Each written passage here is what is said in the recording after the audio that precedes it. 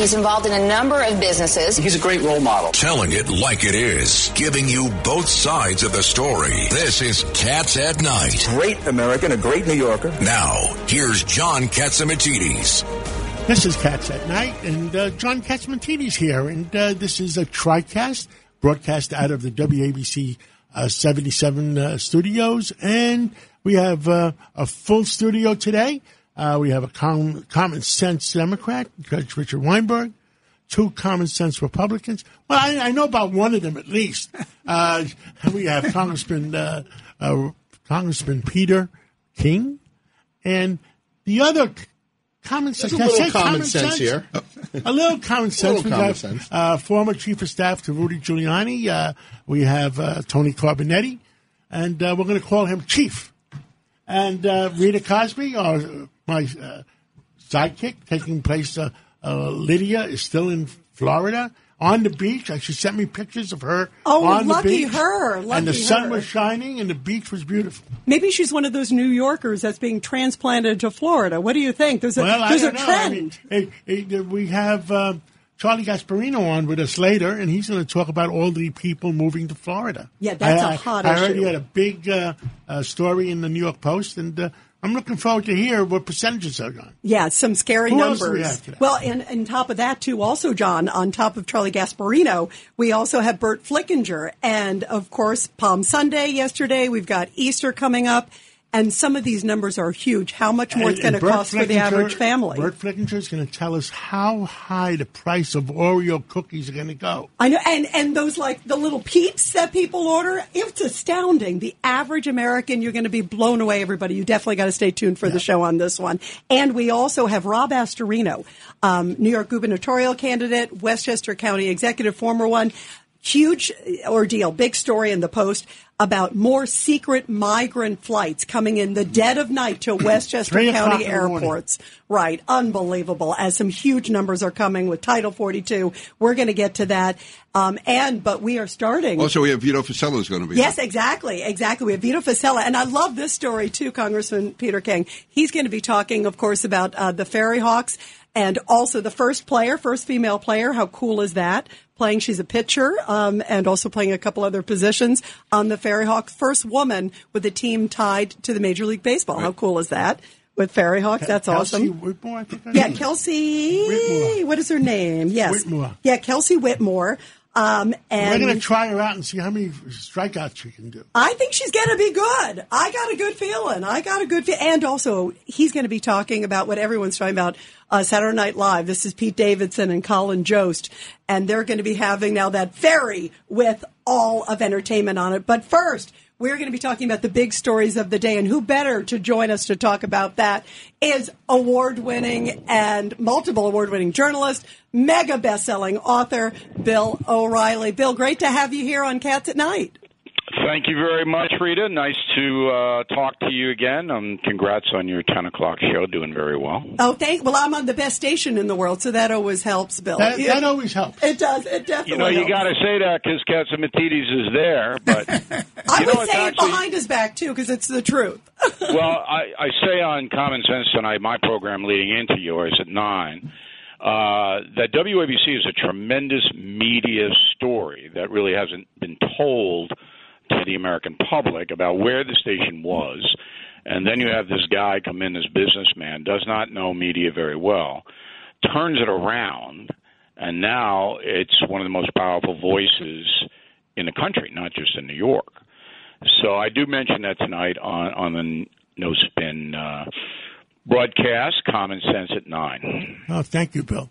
Tell us, what do you feel emotional about today? You were away for a few days, and I understand you did a lot of thinking, and you are emotional about some subjects going on right now in New York? Well, I think the major issue for all of us that binds us together is the violence and crime in New York City. And, that's not one you can sit out. So you see it every day. The New York Post covers it pretty well. They exploit it a little bit. It's going to be crime du jour from now on, and this young person is killed here and that baby is killed there, but there's no doubt that the crime in New York has. And who's suffering the most from this, Bill? Well, I did some investigating, and I came up with some really interesting stats, and this was off a New York Post editorial on April 1st. So the Legal Aid Society Don't use April 1st so easy. You know, you got to be careful with that date. That day. The Legal Aid Society is the primary mover for leniency toward criminals. And that's what happened in Albany and with this insane no bail law and other legislation that basically puts the cops on the defensive and allows criminals far more rights than victims.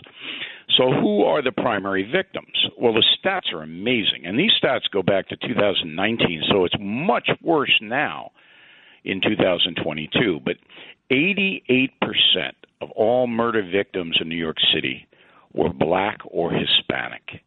88%. 88%. Wow. So when these people are in the state assembly and these people in the state senate are voting for bail reform, the people that are suffering are their own people. 80% of felony assaults, let's get punched in the mouth, okay, are black or Hispanic. 69% of rape victims.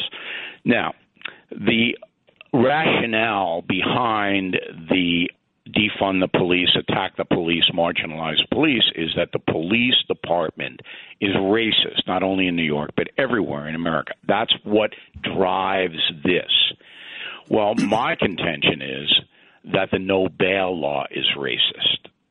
Okay? I think that the leniency toward violent criminals is racist because the victims are poor minorities primarily. Would anybody quibble with that? Black Lives Matter would quibble with that, Bill. Okay. These are the people that just bought another $6 million facility in Southern California. But they only buy them. They only buy those facilities in white neighborhoods. Why? Well, look, less crime. If you still are a Black Lives Matter supporter, after all of the scandals surrounding how they use the donated money, if you still support them, then you are a blanket moron. I need a list of corporate CEOs that have approved payments to these guys. John, they all got to check the box during that summer. They all got to check the box with their little woke constituencies. I'll take a full-page ad in the New York Post and put the name of the corporations that surrendered. Surrendered, that's the correct word. Right. Well, surrender is a good word because of the donation. pressure. Right, the pressure that they faced, like it was basically blackmail. Here, join us or else. It was the biggest shakedown. Right. Bring me the check shakedown in our time. It'll be interesting to see if they come back, you guys, and say, listen, we didn't donate X amount. If there's any companies, where's the outcry, to John's point, from those companies? And where's the accounting, by the way, for the money, folks? Right, that's my point. If you donated money thinking it was going to Black Lives Matter and you're finding out they're spending $6 million on a mansion, aren't you going to be upset? Usually all those companies have a purpose and use for the money. You know, when they go to the CEO, we're going to give $5 million to this organization. We're going to buy X, Y, and Z. Where are those documents? Yeah. Why have we not heard the outcry, too, from other corporations? How about like Major League Baseball caving into Black Lives Matter because of the All-Star game? And everything? I want to go to these same corporations and say we have a new female star in the Staten Island Ferry Hawks, and if you don't contribute to us, you're anti-feminine. There you go. There you go. Let's see the trend. What do you think? What do you think, Bill, of the trend? Well, it's easy to find out who the initial. We ran it down a few times. I don't have the list in front of me, and I don't want to make any mistakes. A lot of the Silicon Valley companies poured a lot of money in there. The total amount of money after George Floyd died was about $90 million going to the Black Lives Matter National Foundation. All right, global, they call it, the Global Foundation. And the president had to resign because she bought 3 homes, not 1, 3 with the money. Then they bought a big mansion up in Canada outside of Toronto, and now this latest $6 million purchase, which no one would have known about until New York Magazine ferreted it out of all people. New York Magazine is about the most far-left thing you could find, but they actually ferreted it out because they bought it under an LLC in Delaware, so that people wouldn't know that the donated money to Black Lives Matter went to this $6 million property. And now they're saying, oh, we're going to use it for creative endeavors. Okay, fine. So, look, again, our job here on WABC Radio is to tell the truth backed up by facts. That's what we do. And that sets us apart from most of the other media organizations that aren't interested in the truth. They're interested in peddling an ideology in order to make money.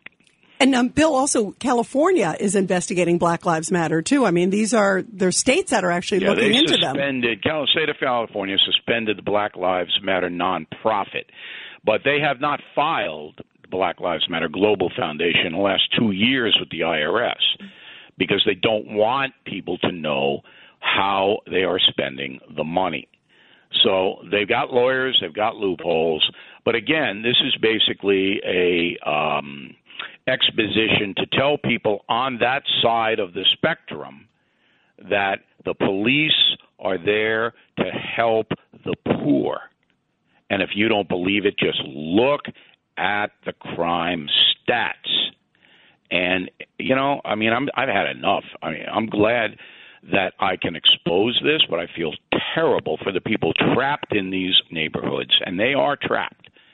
And they are at fear every time they leave their house. Yeah, it's never the people that live in high-crime neighborhoods that tell you they don't want the police. It's the people that live in the nicer neighborhoods that think they know better than the people that live in those neighborhoods. You know what the dereliction of duty is here? The clergy. Because they can be the voice of these people. And I haven't seen anybody in New York City stand up, organize a rally, get out in the media, tell people really what's happening in these violent neighborhoods. And every violent neighborhood has plenty of clergy, including Catholics. Where are you people? And by the way, do you know the latest gambit that's being talked about right now up in Albany in the State Assembly and the State Senate? They want to make statewide the abolition of qualified immunity for police officers. The same ridiculousness that was passed by the city council. And you have to explain what that is. That means if you're a criminal and you're arrested by somebody, that you can sue them personally. Exactly. Okay? That you can try to destroy their lives personally. And you know how the lawsuit game works now? You got these lawyers trolling all over the place, allegations, suit, hoping for a settlement, whatever they do, this is what they want the police to endure. Well, the bottom line is you're not going to have a police force if that passes. Nobody will sign up because the $80K you make will not cover your legal bills. Even though the unions will help you, they're going to sue you personally. In Santa Monica, California, they can't hire police officers anymore, because everyone knows Santa Monica will not enforce the law.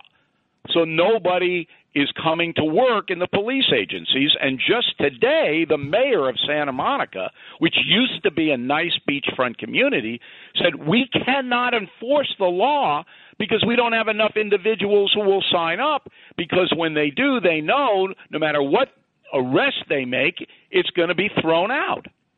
And so there you go. Anarchy with a capital A. Wow, terrible. Hey, Bill, I want to ask you also, I'm sure you were watching President Biden not too long ago was talking about ghost guns. That was his big announcement today. And yet, it was so interesting, Bill. I was listening to him, and it was going after the gun manufacturers, doing all that. I was waiting for him to say, not just gun control, but thug control. It's like they keep missing these elements, even on the federal level. Excellent point, Rita. If the federal government really wanted to control gun violence, if they really wanted to do it, they would make all gun crimes federal crimes, just like kidnapping is a federal crime. So if you were caught with a gun in the commission of a crime or a ghost gun on your person, that is a federal offense with minimum jail sentences attached, which means you go to the federal penitentiary. You take it out of the state and locals, you put it into the federal system. So if you rob a bodega and you're convicted, of course, we give due process, and you have a gun, instead of the robbery conviction, which is usually probation, you get a mandatory 5 years in the penitentiary. So that's how you attack gun crime. But I agree with Biden on the ghost guns. The ghost guns are guns, firearms that people make in their homes, okay? And they make them for one purpose only, to sell them to criminals. That's the ghost gun market. So if you're doing that, you should go to prison. Yep. Because you don't know where that gun's going to go and how it's going to be used. So you should serve time for that. But Biden's never going to point the fingers at the criminals themselves, because that goes against the progressive orthodoxy which he, Joe Biden, adores. Yeah, you're right. He doesn't go after that second element. It's like there's such a huge missing piece. And what about repeat offenders? And yet we're hearing all this about qualified immunity. It is so stilted. It is so political, Bill, as opposed to caring about people. The one way to get guns off the street, let the cops do their job. Listen, when Giuliani came in, there were 2 million illegal guns in New York, and he reduced crime by 70%. Congressman, here are the great numbers. During the Giuliani administration, if you were caught with an illegal handgun, there was a 94% chance you served jail time. Today, it's 16%. It's less. It's less. The commissioner was on. The commissioner, what's it at now? The commissioner was here, and she says 6,600 people were arrested. 6,600 people were given disappearance tickets, and only 200 of the 6,600 showed up in court. Wow. It's a joke. Getting worse by the day. That's a joke. That's terrible. But there's no deterrent to carrying a handgun. Right. None. No, and I hope people start to rebel against this, because the reason the progressives are in power is because of the poor people. They keep voting for them. 97%. It's not people where I live in Nassau and Suffolk counties. They're voting Republican now. All right, they're voting for the law and order candidate. It's the poor people who continue to vote for these progressives who put them in abject danger. And the only way that's going to stop is if the clergy get out there and say, hey, we demand it stop. And if they would do that, then it would turn around. But all they talk about is social justice. Yes, but there's another problem there, Bill, and we'll talk about it privately one time. All right. Don't forget, I always want information. What's ORR stand for? Absolutely. Organization of Refugee Resettlements. That's a federal agency that distributes hundreds of millions of dollars to religious institutions, no names mentioned, to resettle these people. So we have Rob Astorino coming on right after you. He's got airplanes landing at Westchester Airport. They're taken out, and religious institutions are taking them to settle them someplace. Right, they're getting the big funds, big money. Okay, so right. Don't expect them to come to the rescue, Bill. But that's a great point. I wish they would. Bill O'Reilly, thank you so much. Great having you here on the show. We love having you on, the great award-winning reporter and host and awesome best-selling author. Bill, we love having you here on Cats at Night. All right, guys. Thanks for having me. You'll be on tonight. Wait. I'm going to be listening to you tonight between 9 o'clock and 10 o'clock on WABCRadio.com, O'Reilly.com, and I'm 770 on your dial. And right after you, I'm going to listen to Rita Cosby at 10 o'clock to 12 o'clock. Thank you. I have the best lead-in, Bill O'Reilly. So, Bill, thank you. Always great to have you here with us. Thanks, guys. God bless. Thank you.